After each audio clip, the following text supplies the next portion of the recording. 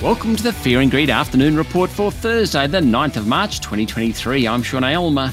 Every afternoon, we've got the 5 stories that happened today that you need to know about. Let's jump into it. Story number 1. Well, it's hard to do well when some of the biggest companies on the bourse are trading ex-dividend.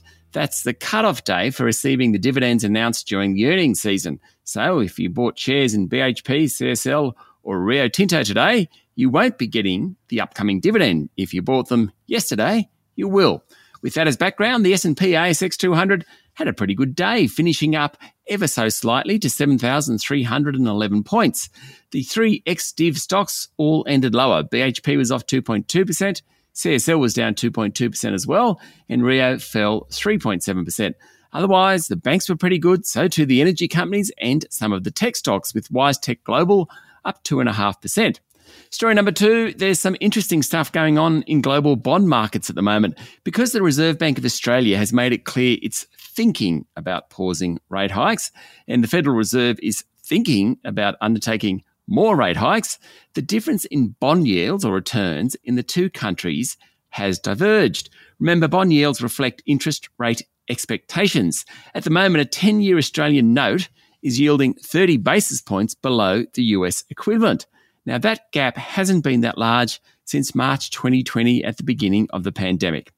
Story number 3, shares in ASX lithium favourites Piedmont Lithium and Atlantic Lithium were put into a trading halt today after a US-based short seller alleged Atlantic acquired a mining licence in Ghana by, and I quote, textbook corruption.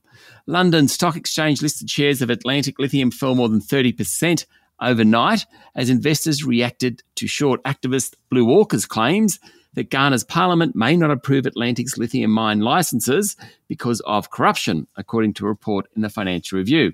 Now, Blue Orca alleges Atlantic's payments to the son of a high-level politician for mining licenses is textbook evidence of corruption.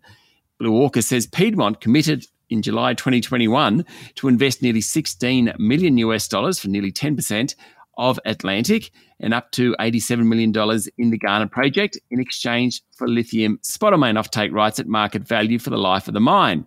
Not accessing Atlantic's Ghana supply will hit Piedmont hard, the activist investor claims. Both companies, Atlantic and Piedmont, are likely to respond to those claims in coming days.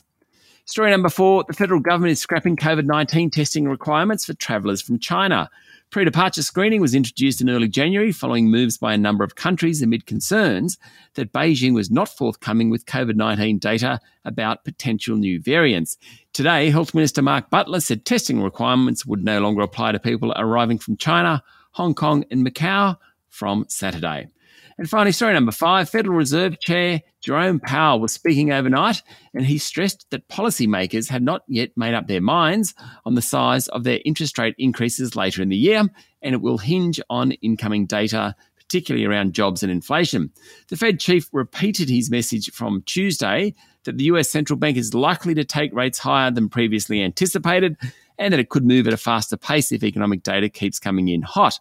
His comments came as Canada's central bank hit pause on rate rises.